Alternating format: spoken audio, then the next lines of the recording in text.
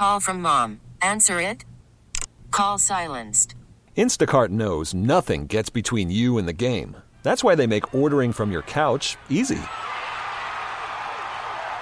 Stock up today and get all your groceries for the week delivered in as fast as 30 minutes without missing a minute of the game. You have 47 new voicemails. Download the app to get free delivery on your first 3 orders while supplies last.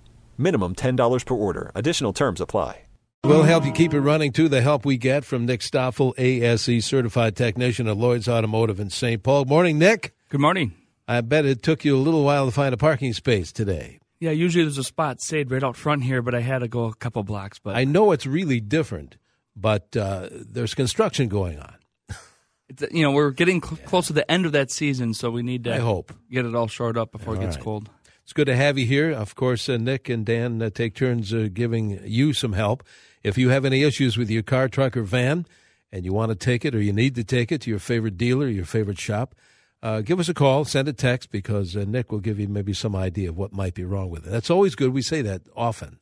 But to have that information helps you guys as technicians and service writers and the customer, too. Kind of cut to the chase. Absolutely. For whatever reason, it seems like, people bring the car in and they kind of want to hold back a little information.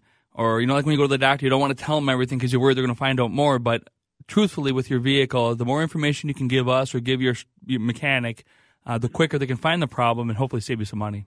All right. Very good. 651-989-9226 if you have any kind of vehicle issue. Nick can help you out with that. Or send a text if that's easier, 81807. Now, I know a friend of mine had some work done on his truck, and he said, man, it's like night and day. Do you recall what you had to do with that vehicle? I didn't work with your friend, but one of my coworkers did. It's true, though, with a vehicle, with like suspension work, tires, a lot of these things, wiper blades, just kind of gradually deteriorate where you don't really realize that they've gotten worse, kind of like your eyes. One day you just can't see. Yeah. But no, truthfully, I've often told people when they come in and their wipers are just smearing all over and say, they don't seem that bad. And I say, well, I'll give you the passenger side one if you'll pay double for the driver's side one. Did they buy that? Well, it's kind of a funny joke, but you say, no, honestly, just try it out. When your shop or your mechanic tells you those tires are getting really low on tread, especially as the seasons will be changing, I can't tell you how much a fresh set of tires changes the ride and the handling of a vehicle. Now, another friend of mine here at CCO, we were talking about tires, about winter tires, snow tires. A lot of people are going into that, changing in the season. A lot of people are doing that very thing, getting a whole new set of wheels. Absolutely. It's if you remember way back when you had rear-wheel drive vehicles, carbureted vehicles, people have snow tires. They load up the trunk with sandbags, and these things give us traction. Well, in the later model vehicles, with newer vehicles, the aesthetics has become much more important. So we have these larger wheel diameters and a lower profile tire. Well, when you make the tire a little more lower profile, it does wonderful in the summer months on those dry roads. But when you add a little snow and cold, things kind of get stiff and you have poor traction. So as you had mentioned, it's not uncommon, especially on a newer vehicle with a sportier type setup, that people do get those snow and winter-type tire wheel setups. And I hear it makes a world of difference. World of difference. So if you have one of those types of vehicles and you're wondering, talk to a friend that has a similar car that might have them. There's a lot of resources online. But it's a bit of an investment, but keep in mind that your tires will last longer now because you're not using a single set all year. That's true. And taking those tires on and off is not good for the tires. To mount and dismount them twice a year is probably not the preferred way of going about it. Right. You can do it. It's probably not preferred. Buy that second set of wheels. Before you do this, though, make sure you have a place to store them because that's how the next plan is. Well, my garage is full. What do I do with them? Well, you're going to have to clean out the garage maybe. Well, speaking of driving, our friend Dave Lee is on his way to Fargo. That broadcast, I believe, gets underway at 1, the St. Thomas game. So, Dave Lee, be safe up there if you're on the road. Maybe he's already there. Maybe he's probably maybe eating breakfast now. I'm not sure. As long as he's listening in. That's good. All right. Go get him, Dave. We'll be listening. We have to take a break, Nick, already. Let's do that. Deb and Tom, folks on the line, hang on. And then we'll get some text messages, too. There's a line open if you want to call in your car care question, 651-989-9226. Or send us a text. Send Nick a text at 81807. And a good Saturday morning. Welcome back to CCO's Car Care Show. Danny Long here with Nick Stoffel from Lloyd's Automotive, which is located exactly where, Nick? In the capital city of St. Paul at 982 Grand Avenue. If you're ever driving on down Grand, which they're about done fixing it up now, that helps. And if you need to call us sometime, we're at 651-228-1316. And then if you're in your computer there, it's lloydsautomotive.net, LLOYDS automotive.net. Excellent. Thank you. Thanks. There's a line open, 651-989-9226. We were getting a bunch of text messages too, Nick, and we'll get to those, 81807. Tom is first up here from Egan. Thanks, Tom. What's your question for Nick? Hi, I took my car in yesterday for a blower motor. It only worked on speed 4, and I took it in and they said it was a faulty blower motor resistor, performed electrical diagnostics and found blower motor resistor, power to blower motor resistor, but resistor was open except on fan high speed. Replaced motor resistor and check fan and it all works. But now last night it didn't work again, only on speed 4.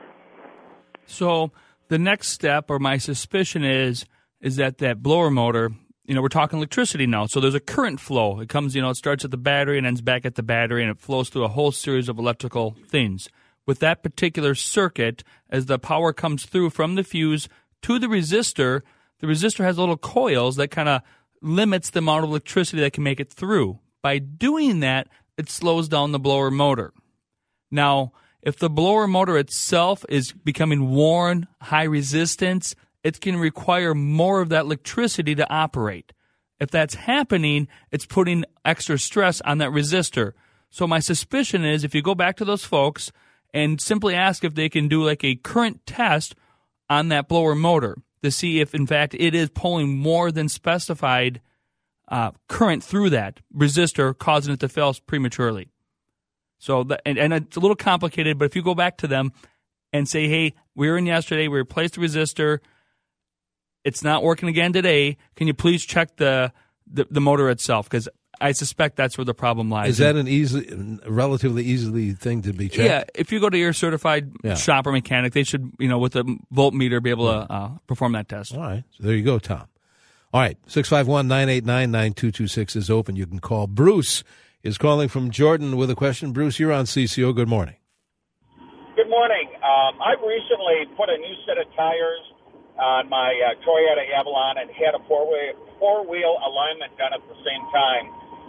The car rides better, but it pulled to the left on the highway before, and it still does exactly the same thing. So I'm going to take it back, but I'm just wondering if it's in line, if it's aligned properly, what else possibly could I be looking at? Absolutely. Have them check the alignment, print out the specifications, print out the measurements. A simple test, quite honestly, is move the tires from the left side to the right side of the vehicle. If the pole follows, something with the wheel, something with the tire. If it stays, we got something else going on. Let's think out of the box a little bit. Maybe you have a brake caliper dragging, a slight drag on a wheel, something to slow down that one wheel, cause it to favor that side, especially at a higher speed. So they might need to do a little more investigating, but start simple, recheck the alignment, rotate the tires, driver's side to passenger side. If you still have the same problem, we got to get out of the box a little bit. And my first clue or my first thing would be check those brakes. A simple run down the highway, get off, touch both left front and right front wheels. If one's hotter than the other, that tells you something, that it's dragging. So it's a simple thing you can do yourself. All right, very good. All right, thank you, Bruce. Let's see. You find the line's busy. Keep trying. 651-989-9226. Text number is 81807. Let's grab a text or two here. Good morning, it says. 2005 Mercury Grand Marquis, 130,000 miles. Airbag light will intermittently turn on and off. So most vehicles have, obviously, airbag systems and many other systems within the car, safety type stuff, anti-lock brakes, airbag systems. When you start the vehicle, the car goes through a self-test. Make sure that all the components within a system are operating correctly. Usually those lights are on during that moment. When the lights shut off, once the car's been running for a few moments, it tells you you're good to go and it's safe. However, if that airbag light, that little funny-looking circular guy, or the SRS light are on, that's telling you there's a failure or a fault of something within that system. If that light is on, that system will not work. In the event of an accident, your airbags won't work. So sometimes there's a bit of a misunderstanding there, but if there's a fault within that system, the light is on, it's not going to operate. Just as your ABS light for your anti-lock brakes. If that light is illuminated, that system is shut off. Not a big deal today. Unfortunately, in a couple of weeks here, a few weeks, when we get some snow, you're going to want those systems operating. So if you have an airbag light on, go see your mechanic, your shop, your dealer, get that fixed. The last thing we want is an additional injury in an accident that we can avoid. If you have any other warning lights, airbag light or brake light, ABS light, engine light, have those things looked at because they're there for a reason. Very good. All right, back to the phones we go, Nick. Ron is calling from Prior Lake, I think. Hi, Ron. Yes, good morning. So I have a 2001 Toyota Sienna with about 240,000 miles on it. And last night the brake warning light just started flashing periodically on the dash as I was driving, but the brakes seemed to operate fine, and got home and checked the fluid level. That seemed to be fine, and the emergency brake seemed to be fine. I was wondering what that might be an indicator of. And you're referring to the red light on the dash? Yes, the red, right, the red brake warning light. Well, you've done your homework because the two areas of cause most concern would be the level of the brake fluid or, in fact, the parking emergency brake. That circuit is grounded through one of those, so there must be a switch.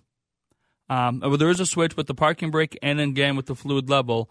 It might require somebody with a meter to actually check the resistance or check the flow of those two circuits. You can try yourself, get a second person, maybe tap on the reservoir of that brake fluid or have somebody wiggle that pedal for the parking brake. But I suspect that the problem is one of those two. I understand that the brake is off and the fluid is full, but you can have a faulty sensor. Oh, all right. That's a shot in the dark. You never know. All right, we have more show to come, but keep in mind, Nick will only be here till about 7:45 till Jack Farrell's Wine Chat. So we have callers on the line, Nick, texters as well. We'll put you back to work here in just a moment. 39 is our Twin City temperature reading. We're in the midst of our car care show. Last remaining minutes, as a matter of fact. Nick is in for Dan.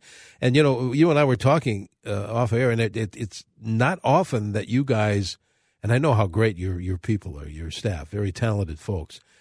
You could use another technician? Yeah, I want to start by saying we don't like to promote ourselves. That's not the purpose of what we're doing here. Right. But I just want to share the simple fact that we are looking for a technician that's eager to work. We're very busy, all the tools and the equipment. And I just simply ask if you or if you know someone, have them come see me, call me, email me.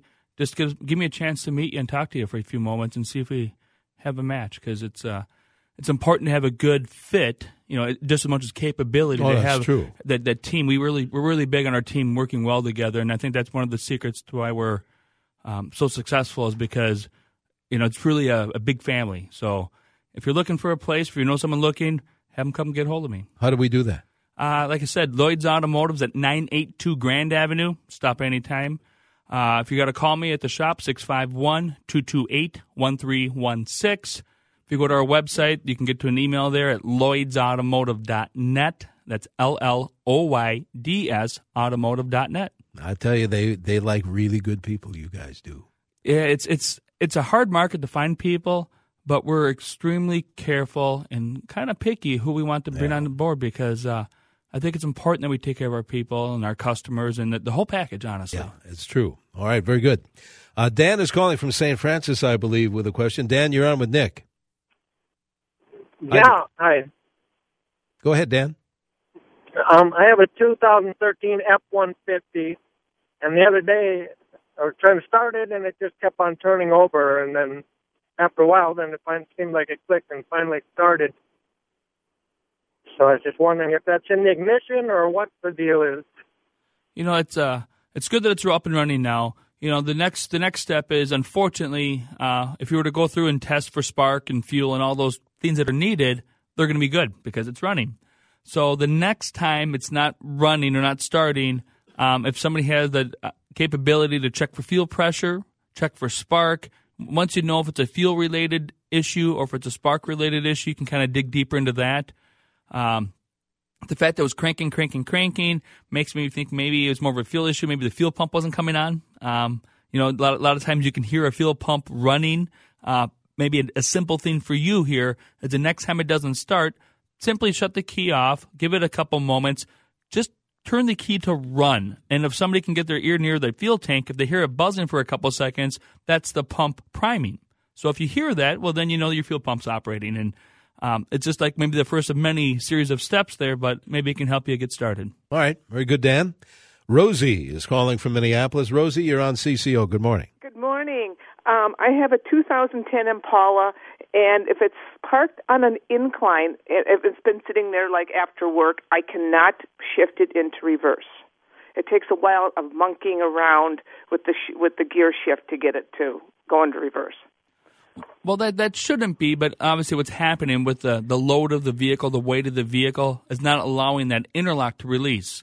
There must be, because we all park on hills, we all park on inclines, there's something within that system that maybe needs an adjustment or a solenoid or something that's getting weak, that's not able to work its way through that sticking point.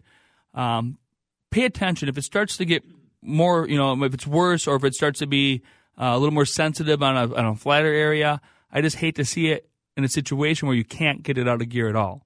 So it might be worth taking in somewhere. Obviously, your mechanic, your dealer, your shop can go park it on a hill and try to get it into reverse, or out of reverse. It should be, I would think, fairly simple. I remember years ago, Nick, having that issue with whatever I was driving. And if I was on a hill, a steep incline, and had to park, I would apply the parking brake first before I would put it into park. Take the load off the vehicle. Yeah. Same thing when we park on a hill, we turn the wheels. You get up, you get that front tire up against a curb or something, and then that steering wheel is like almost locked, and it takes a tremendous amount of force and weight, to get it released. And there's still mechanical pieces. There's a lot of electronics within the vehicle that allows it to operate, but mechanically, it's a heavy piece of equipment there. So keep that in mind. All right, Rosie, thank you. Wayne is calling from Cedar with a question. Wayne, you're on with Nick. Good morning. Well, good morning to you from the frosty farmlands of rural Anoka County. And as Henry VIII once said to all of his wives, I won't keep you long.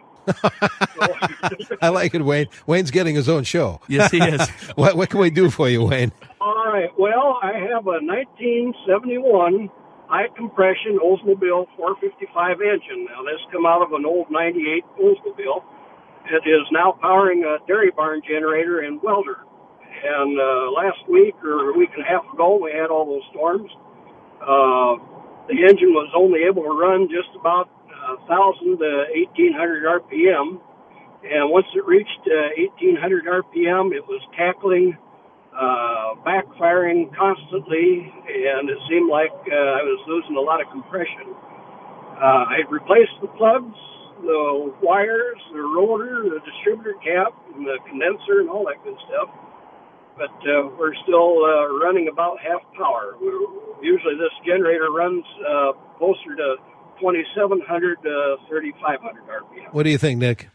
Quickly, I still feel it's ignition. I think you're losing spark. You talked about all the components in the distributor. You talked about the condenser. Make sure the timing, put a timing light on the thing. Make sure as it ramps up that the timing is going with it. There's springs in that distributor. Maybe it has a vacuum takeoff on it. But I just feel that you're losing timing at that higher RPM. So that's my 2 cents worth there. From a distance. All right, Wayne, thanks for the call. Say, let's do a real quick lightning round. What do you say? For text messages? I'd like the lightning round. All right.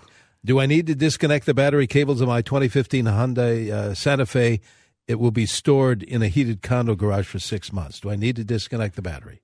No, I think you're better off to put a battery tender on there. Oh, yeah. Letting the battery sit, never a good idea. 2017 Ford F-150. This vehicle has the engine configuration that whenever I stop, the motor shuts off, then restarts when I release the brake.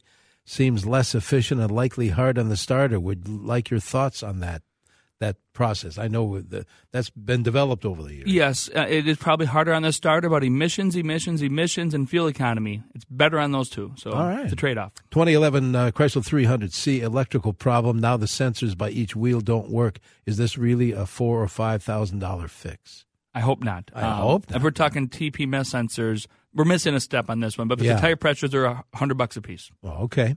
What's a good way to weed out a vehicle that won't start between battery, alternator, starter? To weed out a vehicle.